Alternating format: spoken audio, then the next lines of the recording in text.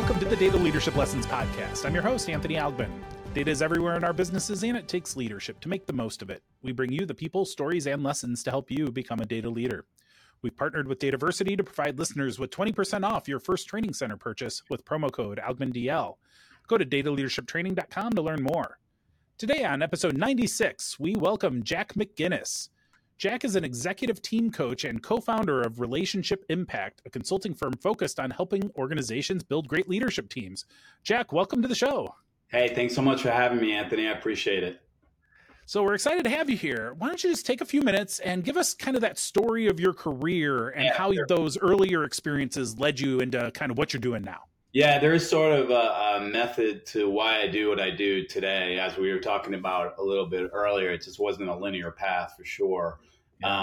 So I'll give you a little bit of the background from a leadership perspective. So early on, I went to West Point, so that's a sort of a leadership petri dish, I guess you would call it. And so I went there, and right when I graduated from there, everyone you graduate and you get in a leadership position as a lieutenant. And from my perspective, I was an infantry platoon leader with the 10th Mountain Division. So I had, when I first started, I had about 35 guys that worked for me, and I was 22 and they were 19. so it was an amazing experience, and really, the good thing that the military does, particularly in infantry settings, is you have a platoon sergeant and a cadre of sergeants that work for you, but you really learn from them, right? And so that's kind of that had this whole non-commissioned officer construct in the United States is a big foundational element of how officers are really trained in the military. So I learned a lot. You come in there hard charging, you think you know a lot more than you do, and I learned very quickly that I didn't know a lot, and that I needed to take a step back and learn a little bit about not only the technical aspects of running a infantry platoon, but also how to lead people. And I think I had some innate capabilities from just from growing up, but so that was definitely foundational. Learning the trials and tribulations of and the good and bad of how to manage other people at a very early age. I learned some great lessons there, and I think one of the biggest things I think you learn is a sense of humility and a sense of self-awareness that you don't know everything, and it's okay that you don't know everything. I'm not sure I caught on to that right away, but it was anxiety provoking not knowing how to do a lot of stuff. But you learn, and it's really you real. What I think one of the key lessons I learned early in that experience was that you serve the people that you lead. And I learned that, and that they may work for you, but you really work for them as well. And I really learned that early on. So I had some great experience in the military, and then I got out of the military. I got my MBA, so I'm an engineer by education, and then I got an MBA. So I'm a very right brain thinker that is logical, and there's a plan for this, there's a process for that. And so I became a management consultant. I got a very cool opportunity out of my MBA program to work for a guy who was from Deloitte, who was about 15 years older than me, who was starting his own management consulting firm. So I became one of his first employees, and not only learned how to be a good consultant from this guy and from many of my colleagues that were many years older than me in this organization, but also learned how to build a company from nothing. And so as he was building this, over time, I became his chief operating officer, and we grew to a pretty cool boutique management consulting firm. And so I learned how to be a consultant and work with a lot of different cool organizations and in that capacity. And I also learned how to build something from scratch, which was both were very, very cool opportunities. And so from a leadership perspective, as a consultant, your whole job is to research, be diligent, and to influence, right? You don't get to tell anyone what to do necessarily, right? And then from a building an organization perspective, it's, putting the pieces together and learning how to be a player coach and then more of a coach. And so that, that came from that experience. And so my next job after that is, it was a great business model we had. We all made pretty good money, but it was a burnout model too. So I left and I looked for another venture, and with a couple of passive partners, I bought a company.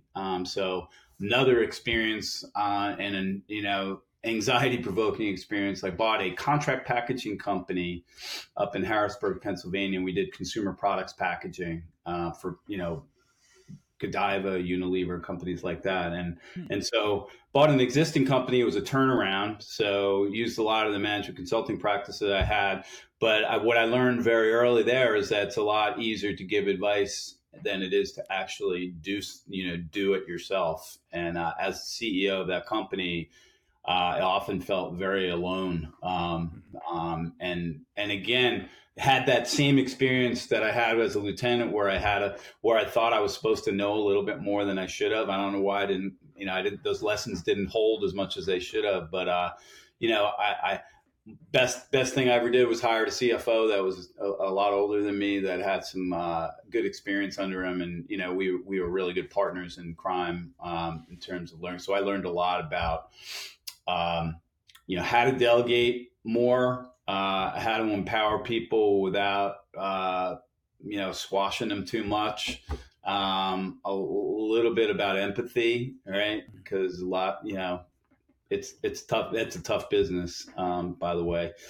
And so, some other great lessons, right? And then probably one of the biggest lessons I learned was going bankrupt. We in this firm went bankrupt with the financial crisis in 2009, and we got our legs taken out from under us. We were aggressive and over leveraged, and bought a lot of equipment to bring in new customers, and then a lot of the companies brought their contracts back in house, and we were left holding the bag, and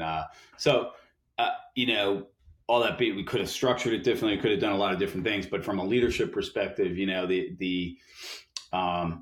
I think the thing I was most proud of is how we dealt with the people and our vendors going through those tough times, and it's do the right thing was the mantra there for sure, as best as you possibly can in some difficult circumstances. So fast forward to now, I was in a midlife crisis back then, started Relationship Impact with a classmate of mine from college who was work at GW getting his PhD in leadership. And so we put our heads together, and it's morphed into some different shapes and forms, but really what we do now is work with the executive teams of small to mid-sized companies to help them build strong leadership teams. And I'm sure we'll get more into that now, but that, as you can see, the path wasn't linear, but there are a couple things that really enabled me to do what I do now. And I think,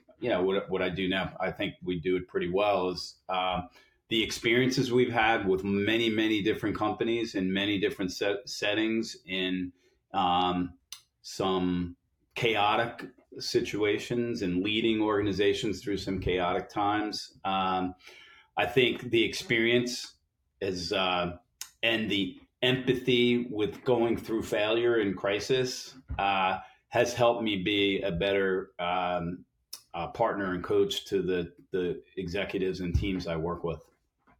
Mm-hmm. Well, that's an incredible story, and there's so many things I want to follow up on in that, but I was just kind of riveted because, and I really just want to thank you for your openness about either failure through a bankruptcy or just recognizing your own anxieties or recognition that you don't know everything. I think it's an important facet for anyone to realize, like, nobody has it all figured out, and you're a fool if you think you do, and certainly come off like a fool if you act like you do. And so it's the really challenge is you got people my age, my generation. I'm late 50s, right? We were sort of taught that you had to know a lot, and that's kind of the mantra. And information age changed all of that very dramatically and quickly. And so you even back then you really couldn't know everything either, but but you thought you had to.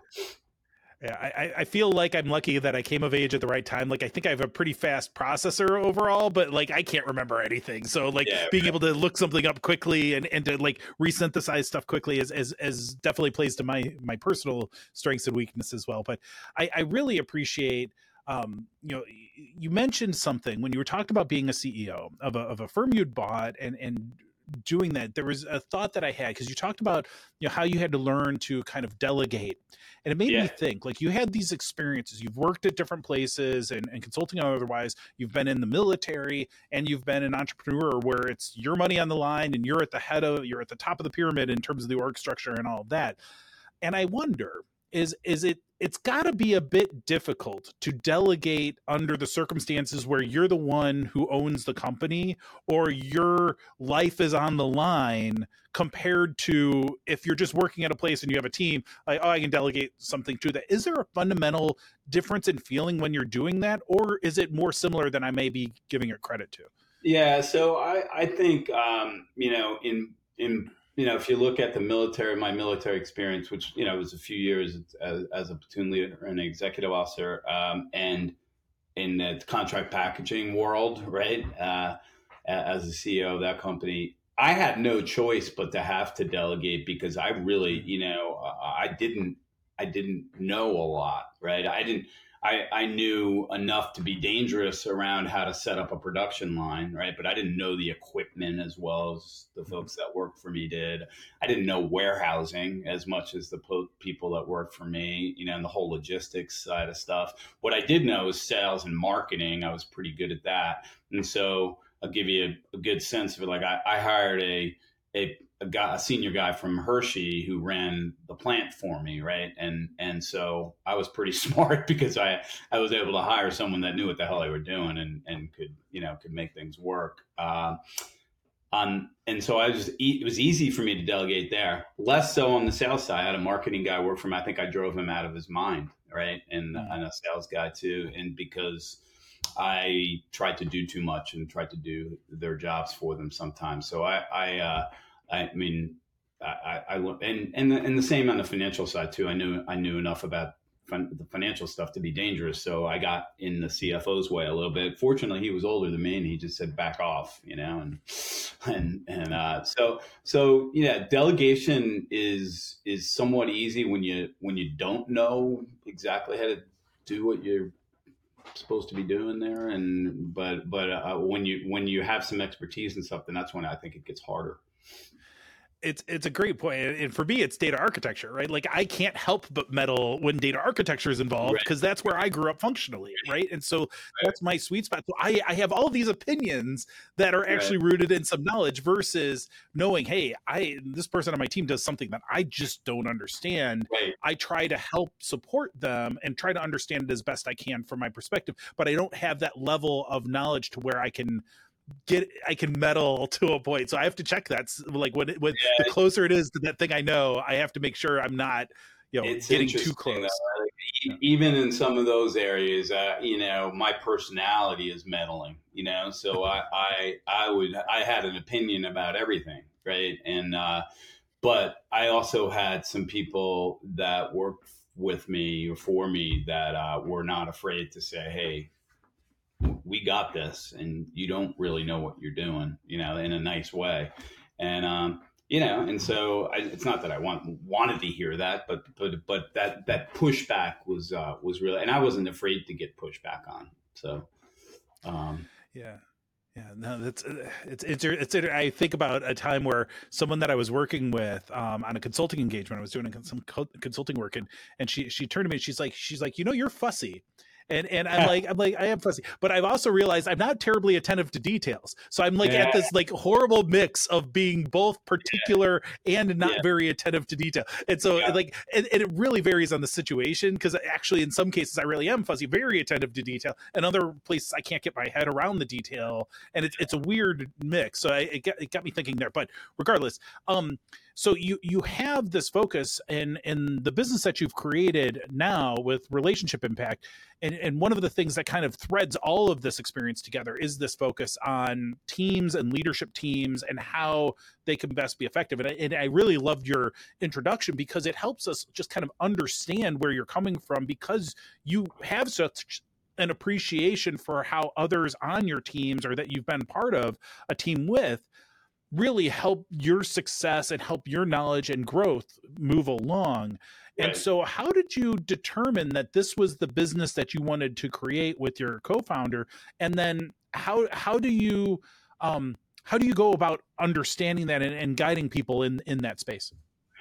So I think, when Gil Brady, my partner, who I met at West Point but we were both 17, we were pretty young guys, and now we're, closest friends. But when we put our heads together, we were like, we felt like, and again, this is a long story, very short. We over time, we really kind of felt like we had something very interesting to say about teams. We weren't overly articulate about it to start, but we got lucky because we had some friends that were running companies that gave us a chance and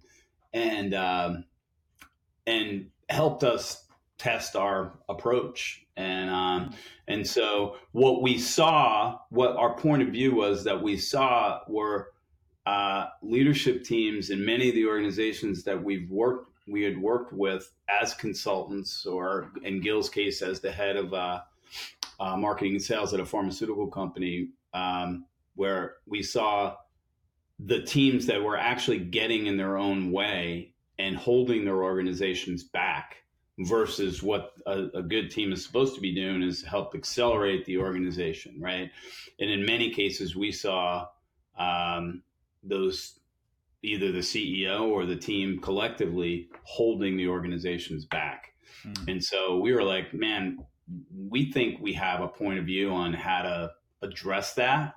We're not stupid enough to know we can fix it in every situation, but we felt like we had some thoughts, ideas, and ultimately what we came up with is a methodology and approach where we could help teams, be that accelerator function and get out of their own way. Mm-hmm. I really value the experiences that I've had in my own career, because having been a consultant, or having been in industry in different contexts, I'd never been in the military, but I've seen these different examples across many different industries, and the ability to spot patterns and to be able to understand kind of the implications of those patterns. And this is in coaching I've done for other consultants. I'm curious how this lands with you. It's consulting first, like first stage consulting, 100 level consulting, is being able to understand the patterns and spot the patterns. And then elevated consulting is being able to know what makes this company unique compared to the pattern. And so patterns are the table stakes. It's what makes a great consultant is being able to understand the twists, the key changes that make this company's problems unique and difficult to solve. Because if you can pinpoint that, then you can unlock the coaching that you need to give to those leaders in that company to be able to write whatever is the challenge in front of them at that point. Would you agree with that, or do you think it's more about the patterns? I would agree with you 100%. And I think if we're honest with ourselves, Gil and I, over the course, I mean, we've been doing this for 13 years now. We struggle. We had some struggles up front, because and it's not so much we were trying to put a cookie cutter approach in place, but we're trying to put some principles and practices in place, right? And so I think Gil was probably always better at this than I was, or I am. It's recognizing that every organization is unique. And while there's some patterns and some common challenges that you might be seeing on the surface, those challenges might not manifest themselves the same way based on the construct of the organization you're dealing with. So I that resonates with me a lot. And oftentimes I find myself saying, well, they really shouldn't be doing that. That doesn't make a lot of sense to me. And then I check myself and I'm like, well, maybe just ask a few more questions and see if in the context, so I'm working with a very fast-paced entrepreneurial company right now, and they lost their their human resource officer last summer, right? And so, my natural reaction was, yeah, you better fill that role and get it, and long story short, they still haven't filled that role, and everything's going just fine. The president had really good instincts around the young woman she put into place. And so they're not getting everything done, but they're getting what they need to get done for where they're at in their journey. I think they're pushing up against it now. So my only point there was like, my advice instincts were, you got to move, right? And she didn't even push back. She just kind of ignored me. She just said, yeah, we're gonna take this and methodically, right? And so that's a really good example of current state. I've been working with this company for a couple of years now, and so I'm still learning those lessons. Yeah, well, it ties into another point that I know I'll be preaching to the choir on this one, but it's one of the worst things that a consultant can come in to do as they're engaging with a client is to come in and think you know more than they do about their business. Because I can promise you don't. They know their business better than you ever will. But if you can identify patterns of behavior and nuanced changes or things that make them unique, you may be able to provide a perspective that they lack. And that's really the goal, is can I provide a perspective and bring it from a place of your own knowledge that you can add to the solutioning of whatever they need to do, versus trying to say, I can come in and do their job better than them. You can't. They know more. They've been there. They're in the details every day. They know their answers from their perspective. What you're trying to do is illuminate the dark side of whatever it is that you're trying to understand. I think that's right. Yeah. And I think you said it very articulately. I might steal that. Please do. I mean, because it's the same thing that you're talking about. Now, one thing I do want to talk about while we still have a little bit of time is that you've also written a book, and so you have a book that's out there. Can you talk a little bit about what your book's about and how that connects to what we've been talking about today? Yeah. So one of the first clients that we had, where I had done a couple iterations with him and his team over a course of like 3-year period of time. And, we're out to lunch one day towards the end of the second kind of iteration. And he's like, look, man, you guys are pretty good at this. But you really don't have much of a point of view. You don't write a lot. You don't speak a lot. And so his point was, if you really want to do something with this and really be a thought leader and gain some more credibility, you need to tell your story better. And so it took me a long time I just published this book in June, but from that point on, I started writing. I write for Chief Executive Magazine every 2 or 3 months or so. And so that really got me on the journey of documenting what we're doing, right, and telling the story. And so fast forward a couple of years ago, I was like, I probably should write this down in a book. And really, what building great leadership teams is all about is it has 3 big sections to it, right? It's got, the first is why leadership teams are so important, from our perspective. The second is has 2 components to it. Why, how do you build a great leadership team? And from our perspective, there's structural things that build a great team, and there's relational dynamics that reinforce a great team. And there's an interplay between the 2 of those things. And then, and the third part is like, how do you do it? What do you do to build, and what's the CEO's role in it, for example? Because it goes back to, it's all about having the executive team be an accelerating body for the organization as they're trying to achieve whatever they're trying to achieve, right? It could be a nonprofit, it could be a for-profit entity, but there's always some sort of goal, right? And so are we getting in the way, or are we helping accelerate? And oftentimes we're getting in our way. And oftentimes we're getting in our way, and it's just annoying, and it's just not that big a deal. You don't need anyone to help you with that. But if it's getting in the way and it's holding you back and it's bleeding down into the other facets of the organization, then you need to do something about it. And most CEOs will address a problem like this as consultants do, with a structural solution. We'll fire him, hire her, we'll put a new process in place, and that'll fix the problem. But behind the scenes, there's been all this relational damage. Adults don't tend to like to confront each other, for example, and so there's passive aggressive crap, and that bleeds down into the warehouse, not talking to the salespeople, like all those kind of things. They're real, and they actually really happen. And if you look up, you can typically see there's something going on with the leadership team that's potentially letting that happen. And so that's, from our perspective, like we're all about how do you build the right structure and the right relational damage so that the team can be an accelerating body. I really like how you talk about how the leadership team is an accelerator for the business. And I like thinking about parallels, and I think a lot about technology as an amplifier to the business, or to the data.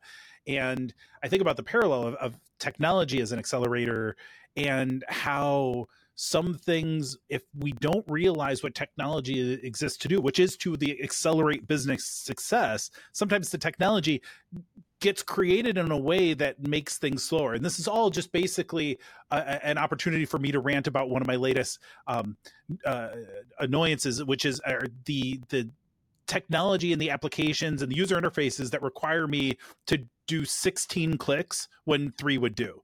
And so there's a lot of things that are emphasizing visual beauty, or like cleanness of the visual, but is relying on, and this is particularly notable in like web interfaces and stuff lately, that they'll do an upgrade which makes it look cleaner, but it's been developed not by people who understand the business, but by people who understand design or marketing. And they fail to realize that all of these clicks to do a simple task really degrades the ability for that technology to be utilized efficiently. And so if we do that on the technology side, or if we then bring it back to our leadership team side, if we are engaging and interacting as a leadership team with inefficient mechanisms, then does that degrade the output of the leadership teams? And so that leads me to the question, naturally, in our current state here in late August of 2022, have there been material changes in how leadership teams function, or the effectiveness of how they function, in a world now dominated by virtual collaboration versus in-person collaboration? Have you seen additional challenges due to that physical separation as part of the pandemic, or do you see leadership teams overcoming that? I see teams and organizations overcoming it. I was very fortunate to have a few clients right when the pandemic hit, right, and so I had a petri dish of companies to look at, right, and there was this fast growing entrepreneurial commercial bank in New York that I've been working with. Man, they had prepared themselves. They didn't even know it, but from a technology perspective, they hit the ground running and think they had to do these PPP loans and stuff too. And so I'm not suggesting that there was some brute force that didn't go into some of it in the back end, but getting everyone virtual and then getting people communicating, they did a magical job at it, as opposed to a couple of other companies that that tried to prescribe too much of the rules of the game, and it backfired on them. And if that does that make sense? Like there was too much, like the entrepreneurial flavor of this organization. They were just like, go, and we'll get we'll get you a laptop, we'll get you what you need, and then they just they use Teams, and they just like it just so in my experience, which is not huge, right, in this world, in the question you're asking, I see organizations overcoming this. I see people my age still stressed about it, and like, why isn't everyone in the office? And I just had a conversation with the CEO I'm working with earlier, and she's like, I'm struggling to get people back, and my question is always, is the work getting done? And what about the culture? How's the culture? And so I hear what people are saying, that it takes a hit on culture, but I just think it takes a little extra work. So I don't know if that was kind of a roundabout way of getting to your question. I'm seeing it work, and I'm actually seeing the combination of this video stuff and of the virtual stuff and being present sometimes really working well. Yeah, I think you're right, and I think that we can mostly agree, like, that the future of work is hybrid. There's going to be some times where we do get people together. There's going to be times when people are apart, but I don't know that many people think we're going back to the old ways anytime soon. That's why sure. I was actually surprised last week. You see, Apple just said they're going back, and they had an uprising. They said, we got to come back to work 3 days a week, and people went crazy. And so I look at my son. My son's a software engineer for Google. He lives in Denver, works in Boulder, ends in New York for 3 days, working at their office in New York. Like, I don't think skipping a beat. It's kind of wild. Yeah, and sometimes I think, from a leadership perspective, I think sometimes we come up with solutions that are in search of problems, and we sometimes misstate what the actual problem is. Like in this case, we think, we need to get people back to the office. Well, no, what we need to do is make sure we are continuing to support an identity as a company, or that we are continuing to fulfill the needs of our employees to have strong morale and strong connections with each other. Yeah. But the problem isn't that people aren't in the office. The problem is actually there's some things that are very directly tied to our success as a business that we need to make sure that we're solving for, but we can't just naturally assume it's a perfect proxy to say, we used to be in the office and now we're struggling with these things. Maybe now we need to get people back in the office. It doesn't work like that. It's not the solution anymore. It's actually going to cause even more trouble, as evidence with Apple. I would agree with that. I would definitely agree with that.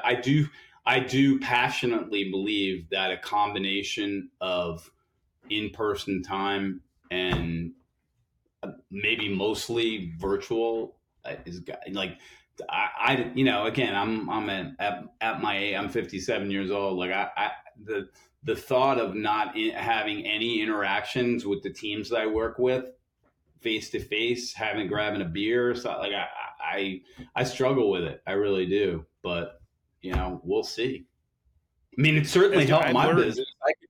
I can do this, and it costs me a lot less. It costs the client a lot less to fly me places, and it's just it's not a bad gig. Fewer flight delays is good news for everybody, you spend so much wasted time for those moments, and there's still that emphasis. And I know, like, I am one who likes to be in the office. I live on the energy I get from being face to face with people, but I am also the biggest advocate of saying, do we need it, or is this about something else? And let's be thoughtful and intentional all the time. So while we still have a couple minutes, there's one other question that I'm going to ask you about is, we look at these leadership teams, and this is a data leadership podcast. And so one of the things that I'm curious about is, how do we measure and actually quantify the effectiveness of leadership teams, of the individuals participating? Do you have any advice on like how we might be able to measure that more effectively? Because I think there's a lot of focus into what we're doing, but a lot of times we forget, hey, these things could be measured and should be measured as well.